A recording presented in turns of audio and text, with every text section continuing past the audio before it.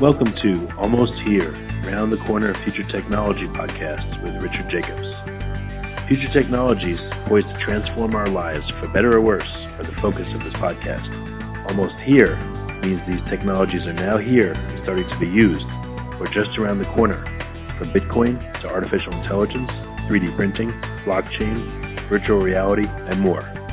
Good morning, good afternoon, or good evening, depending on where you are in the world. This is Tracy Murda on behalf of Richard Jacobs here at Future Tech Podcast. Today I have an exciting guest, Sean Moskowitz, an expert in developing technology for consumer electronics and internet services with a focus on blockchain-related projects. Sean, good morning, good afternoon, or good evening, wherever you are. Thanks for joining us. Morning, Tracy. It's a good morning. I'm in San Diego right now. Oh, you are having a very good morning then. That's a great place to be. Awesome. Yeah. Well, why don't we just jump right in and tell us a little bit about yourself, how you got started with blockchain technology. Oh, my gosh. Okay. Well, first off, I'm an American. I'm building a company in Taiwan, so that's kind of a sort of a strange shift. Whoa. But, I went over to Taiwan to learn hardware. Yeah, and I'm a software person and thought it would be interesting. Like, there's this thing, I think it's Alan Kay that said those that love software want to make their own hardware.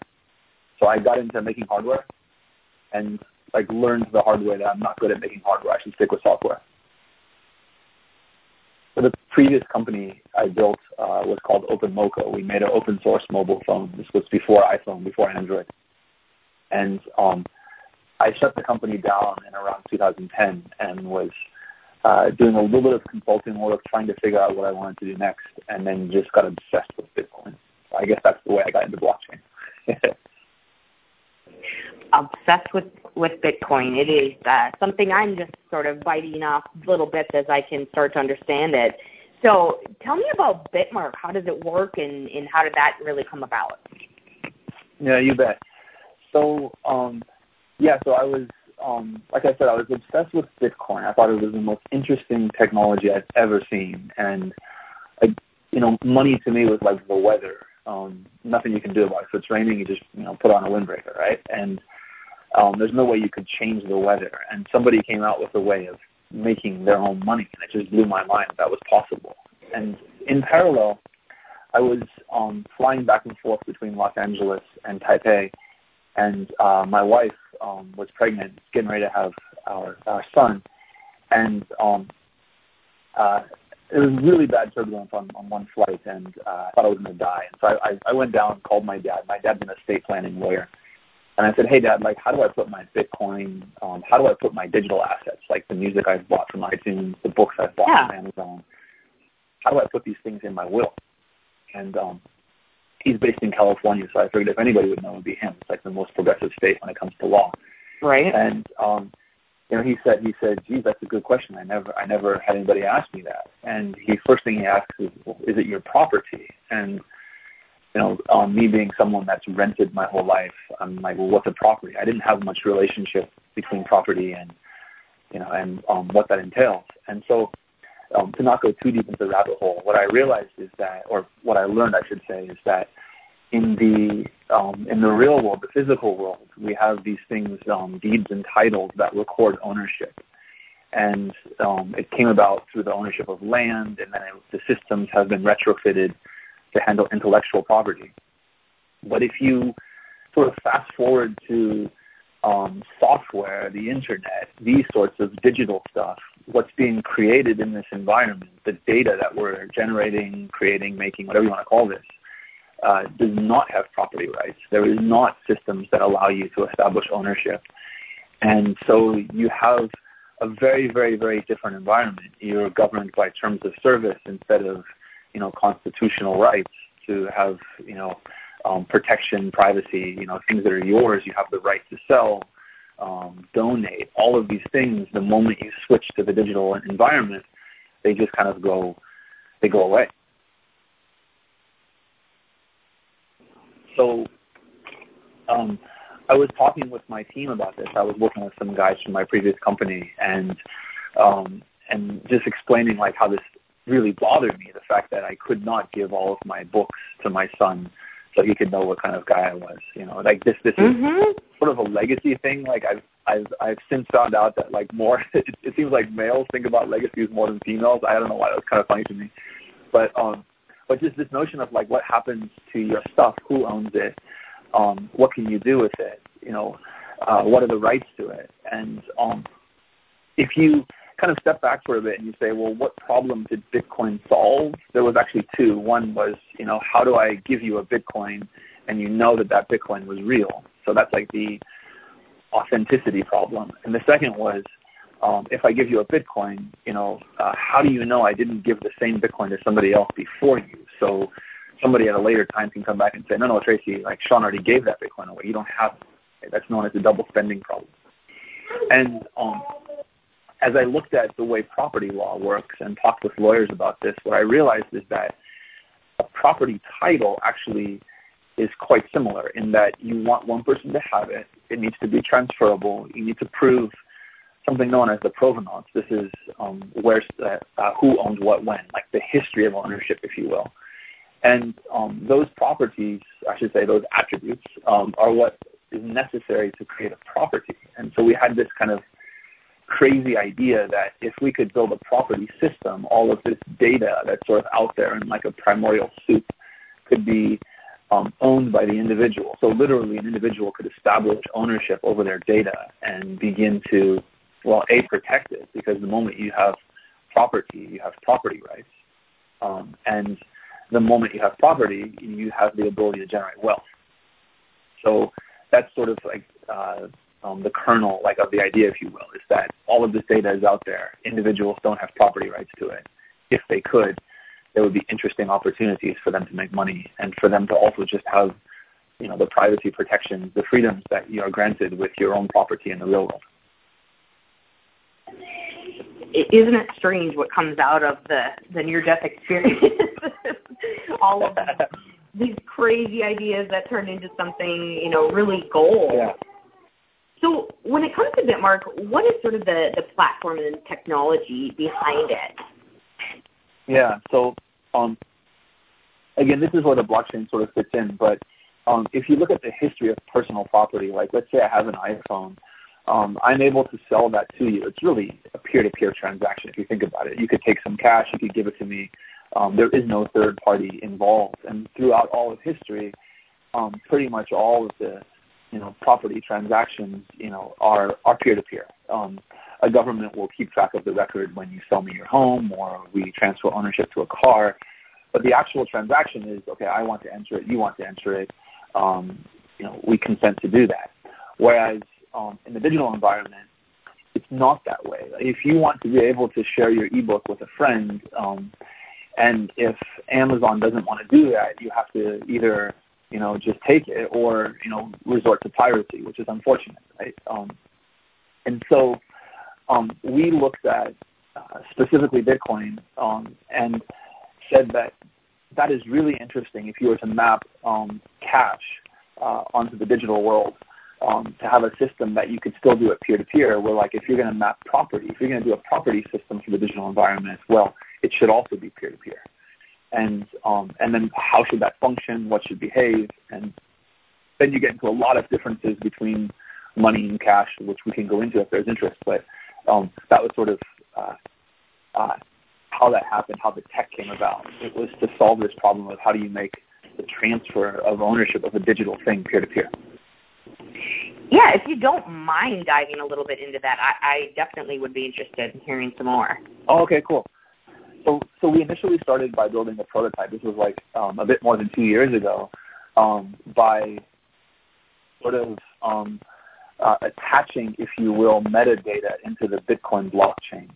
There's a few different ways you can do this. It's technical. It's not worth going into, but there's a number of ways you can sort of attach additional data into a Bitcoin transaction.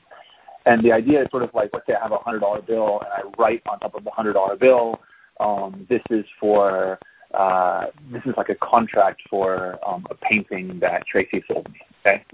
Now, we looked at that, and then we looked at what are sort of, if you will, the first principles of a property. And the first principles of a property is that even if it is the same thing, like let's say we both have a Toyota Camry, that from the perspective of any economic actors in that transaction, each of those Camrys, even if it's the same exact year, same exact color, are two different properties. They have, the vehicle identification number, all of that sort of stuff. And that's so different than, let's say, two $100 bills where, like, by definition, nobody can say, hey, that $100 bill is not the one I want. I want the one that ends in serial number, 6. Right? Money, by definition, is fungible. If it's not, you're destroying the value of money. Property, by definition, is like anti-fungible. You can't interchange them. They're not the same. And so as we looked into sort of the implications of building a peer-to-peer property system, we realized that on that actual protocol level, if you will, on the deepest of the technology levels, it better have the notion of something that's not interchangeable, something that each individual one is unique. And so we ended up spending almost 2 years to develop a blockchain from scratch, specifically for securing these digital property titles that would be unique, that would have a provenance. Some of the other sort of nuances are different than money, but that's kind of the big picture, if you will, of the technology. That is absolutely incredible. Really, it's what you're doing is so amazing. What do you have as a vision for Bitmark down the road?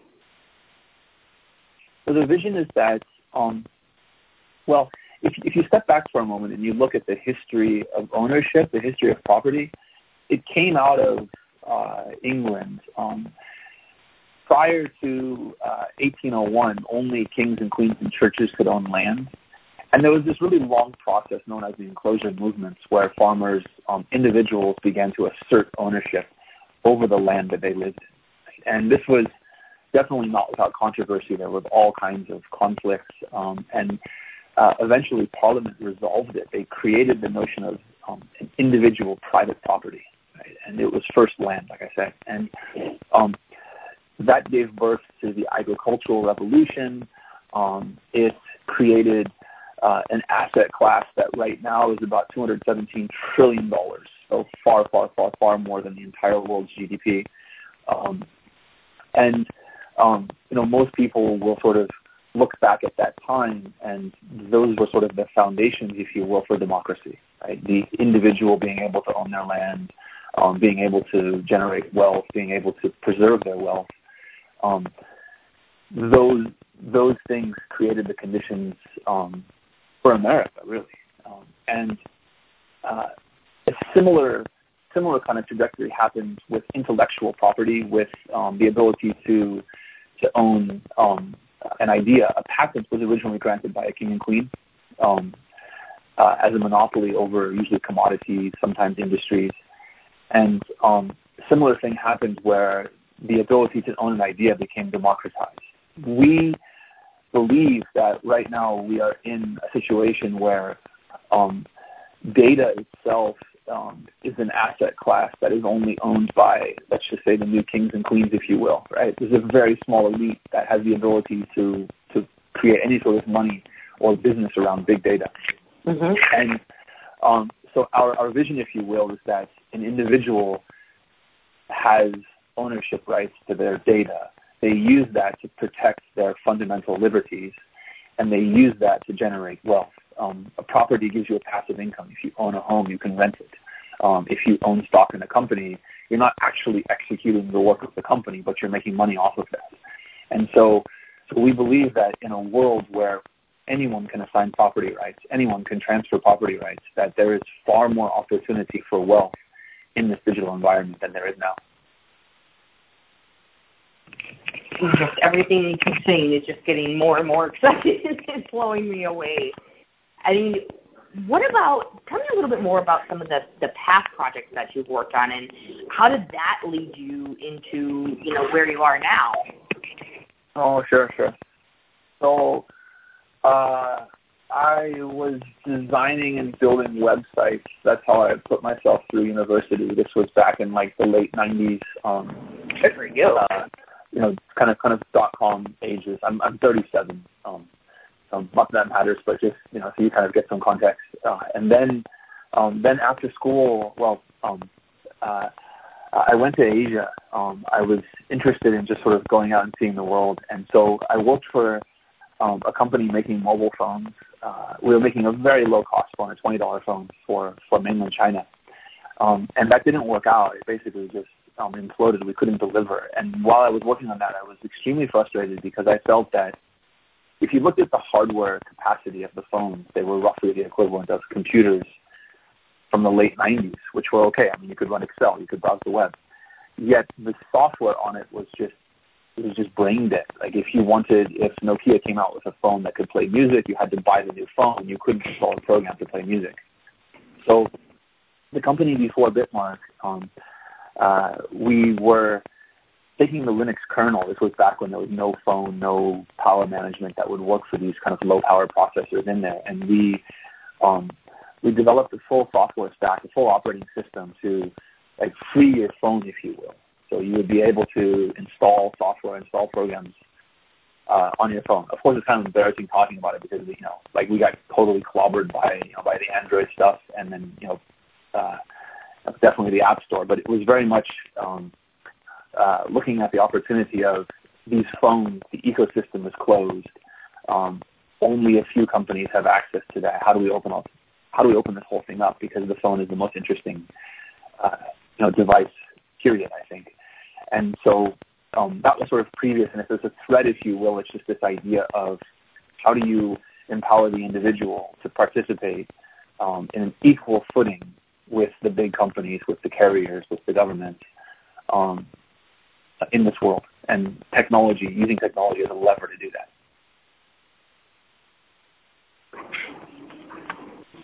So back to sort of Bitmark, what are the benefits to companies and consumers who are using Bitmark technology? So first off, the moment you can assert ownership over something is the moment you have the ability to participate in a market, right? Like unless you and I are clear who owns what, we can't really legally do a transaction. So the very, very, very first step is just creating almost like a registry, if you will, of who has what. And from that, then there can be commerce. And so we are looking at it from the perspective of both the individual, how do you have clear property rights, and also a business that wants to participate. Wouldn't it be great if instead of giving your location data away for free to Google, you could also sell it to somebody else for $100? It's roughly what your location data is worth. You have all of this sort of health and fitness and footsteps and all this sort of interesting data that's trapped, if you will, in our mobile devices. And on the other side of that is public health people, researchers that would love access to that. There's a system of being able to donate your organs, but there isn't a system to being able to donate your data. So you can see like a whole slew of possibilities that could come about once ownership over something was clear, both in terms of like economic benefits, but then also in terms of privacy benefits. Are there any new technologies that you guys are working on, or any new developments that you can actually speak on and share? What we're looking at, I'll tell you a bit about like who our two target customers are. So we're looking at people that are creating things, so photographers, musicians, artists, people in the space that the moment they create something, at that moment, that digital thing should be titled, we believe, because that's the earliest possible state of asserting a provenance over something. So we're working with people, individual platforms, companies in that space. And the other is on the side of personal data. So how can we give you ways of being able to protect your data that's running through all of these different devices, IoT systems, and potentially give you ways, if you want, now not everyone wants this, but give you ways that you yourself could monetize, could sell your data. So we're focused on those two specific customer bases. should say kind of where we're at. So within the next month, we will be announcing our private beta. So this is a fully functioning system. We just want to roll it out in a controlled environment to make sure we don't have any major bugs. And then about a month after that, we will open it to the general public. So we're very, very close. That's incredible. Congratulations on that. Yeah.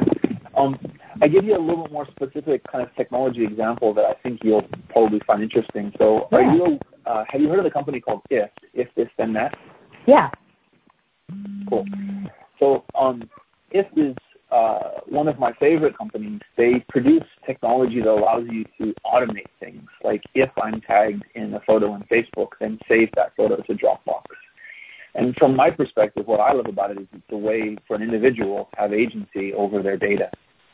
And I went to If about a year ago and said, hey, we'd love to enable your If users to establish ownership, to assert ownership over their digital assets, the data they store in the cloud, their social media. I thought the idea was really cool. And so they gave us access to their API. We built a service that allows anyone that's an If user to automate.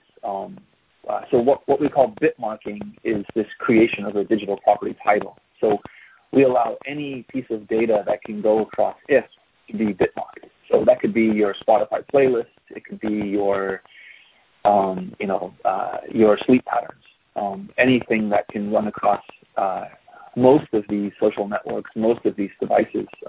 Nest thermostats. All of those sorts of things, once we release our public software, you'd be able to assert ownership rights to those things.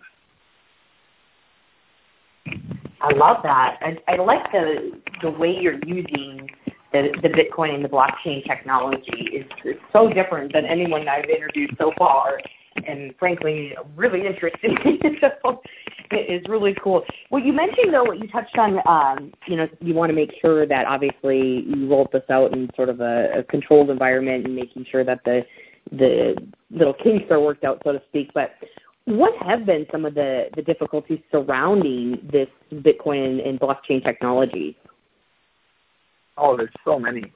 So first off, the hype of blockchain specifically, right? Bitcoin is kind of now like the redheaded stepchild. For the record, I absolutely love Bitcoin, but blockchain gets buzz now.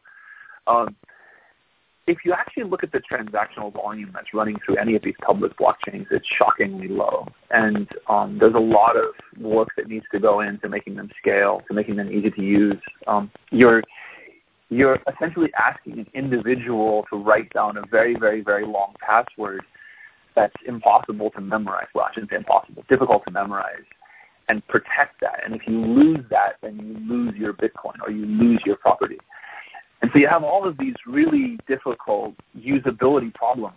How do you teach people about private keys? How do you let people know that in a peer-to-peer system, there isn't a company you can call up and say, hey, I forgot my passcode, right? And so you have a lot of, I would say, just really simple behavioral challenges that have to be overcome because these peer-to-peer systems are so different than the centralized systems that have been built for the last 20 years.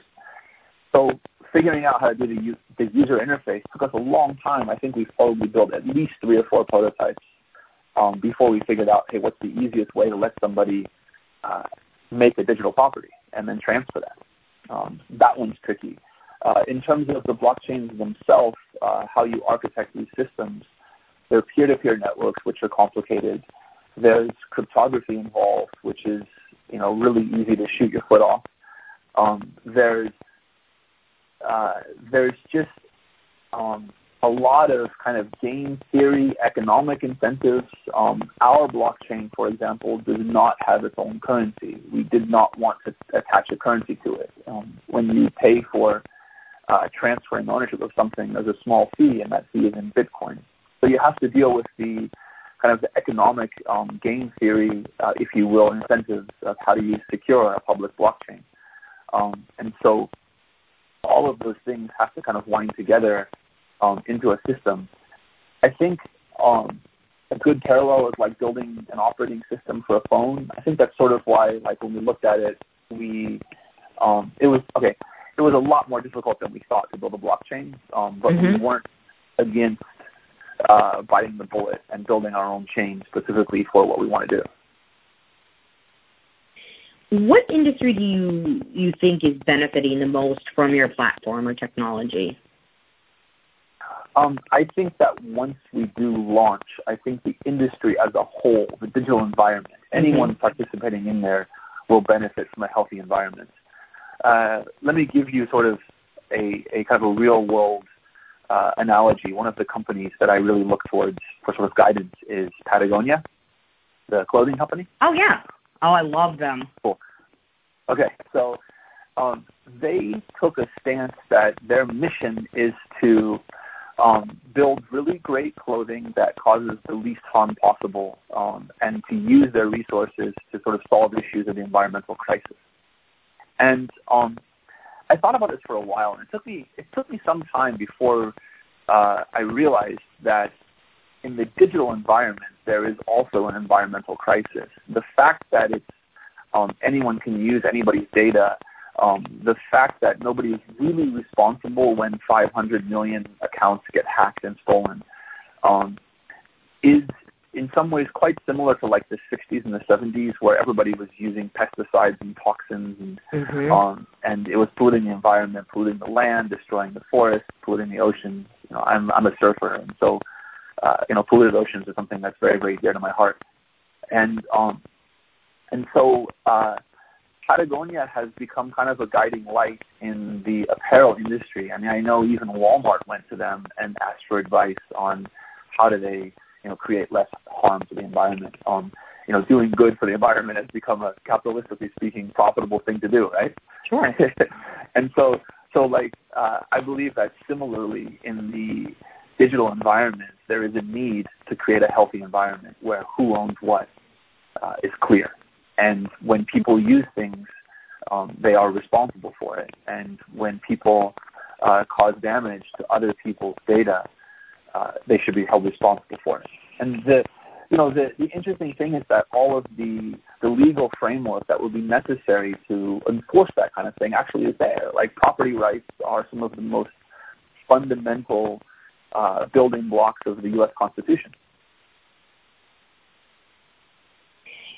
And that is so true. And I guess let me ask you this next question, then it kind of leads into that. Sure. Do you have any competition? Because this seems like a really different take on the whole blockchain Bitcoin market. So I'll answer the question first from how I think about competition. So any place you're giving your data away for free, to me, is competition. They are doing something that you're choosing to do, and you're choosing to use your data through them in a way that I believe is not healthy. Right now, I should clarify that a bit more. The reason I believe it's not healthy is because they don't respect the property rights of the individual. They can resell your data. They can share your data with anyone they want to, the government included. Right, and so the systems that provide really, really great ways of getting more value from your data. That's our competition, because essentially we want to, let you as an individual have sort of a portfolio, if you will, of these digital assets that you're going to go shop around to places, keep safe, and then be able to manage. Now, if you're asking specifically from sort of like this blockchain Bitcoin world, there are a number of companies that are trying to do asset registration on a blockchain. It's being used, I would say, at least in terms of these trials, with sort of the greatest adoption in the financial markets. So dealing with settlements, maybe cross-border settlements, maybe security settlements. So there's a few companies, Digital Asset Holdings, R3, a number that have participated in that sort of securities financial sector. I believe we're unique in terms of thinking about it in terms of property and property rights, and thinking about it in terms of a public blockchain. So most most of the blockchains that are being used for this asset transfer, asset settlement stuff are private blockchains. And I think both will work, but I think that if you look at the history of property, it's got to be public. Home, car, marriage, all of these things, these are public records, and what makes them valuable as a property is the fact that you can see the history of it. If you couldn't see that, then it would be, not really a property anymore. It's something different. Oh, absolutely. So you kind of talked about this already, but just out of curiosity, when it comes to the risks of hacks and things like that, what is the scrutiny that this technology is facing currently? Yeah, good question. So there's a lot of misconception around Bitcoin and around blockchain, and these all, of course, will apply to us because we use the same method to secure our blockchain. Bitcoin and blockchains, they use something known as asymmetric cryptography, so public-private key, and an individual, at least the way that Satoshi envisioned Bitcoin working, the individual would have their private keys, and they would authorize the transfer of ownership of their Bitcoin to somebody else, or of their digital property to somebody else. And the security of that private key is up to the individual. So you'll protect it with a password. You'll hopefully store it on encrypted storage. Maybe you'll even take it offline if it's something very high value. And so when the media reports that Bitcoin is hacked, what they actually mean is that there was an attacker that was able to steal private keys. The Bitcoin blockchain itself, the security algorithms, the cryptography that keeps that safe is the same cryptography, really, largely, as the cryptography that keeps your bank account safe or keeps, your web browsing when you purchase something from Amazon safe, right? It's and that's just rock solid. It's not new. We've known about this stuff for a long time. So what happens is that it's inconvenient to manage these keys. It's difficult to manage these keys. People want to trade Bitcoin, and so they put their money in a Bitcoin exchange. And a Bitcoin exchange, you can think of like a bank minus any regulatory oversight. And so you sort of have kind of the worst of both worlds, where you're centralizing the storage of the keys, which was like exactly the opposite of what the creator of Bitcoin wanted. And then you're not only centralizing the storage of those keys, but you're putting it with a custodian that has not had hundreds of years of regulatory oversight, because what people realize is that it's usually the custodians that walk off with the money, right? And so when people talk about Bitcoin being hacked, 99 times out of 100, what they're talking about is there was some Bitcoin exchange somewhere that did not secure those keys correctly, and it was stolen. So it's a big honeypot. It's just like, Yahoo getting 500 million and then 1 billion accounts stolen. When you centralize the storage of important information, you're creating a massive incentive for hackers to go grab it. So, if you don't mind, I was just doing some interviews this week, and I was talking to some folks about what happened in China last week. Do you think is that going to affect the blockchain side of things at all, or is it just more so with the Bitcoin trading? Well, so let me just say, a definition of a blockchain is some technology, some algorithms that allow you to exchange something of value without central intermediaries.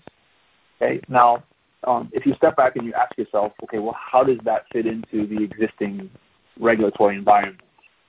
And the answer is that it doesn't really change stuff. If I want to send money between two people, I have to adhere to these practices known as know your customer, who are the people on both sides of the transaction, anti-money laundering, is this used for terrorist financing? And if you're using a blockchain or not, it doesn't change anything. When you want to do settlement of a financial asset, are they paying taxes? Is it being recorded? Is it being reported? Again, a blockchain per se doesn't change anything. When the asset that you're trading is something that a government doesn't know how to regulate or doesn't know how to categorize. So, for example, like the U.S. government right now, the IRS thinks of Bitcoin as property. So if you sell it, you have to pay capital gains on it. Whereas if you go to Europe and you come back with a wad of euros and you exchange them for the bank, you don't have to tell the bank, okay, what was the value of those euros when you bought them? Right? They just exchange them for dollars at whatever today's rate is. So there's all kinds of confusion, regulatory confusion. But I would say that's just because of the fact that these are digital assets and there's value being exchanged.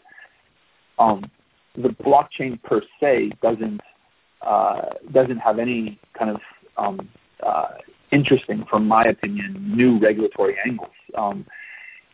It would be known as like an OTC, an over-the-counter transaction, which governments have,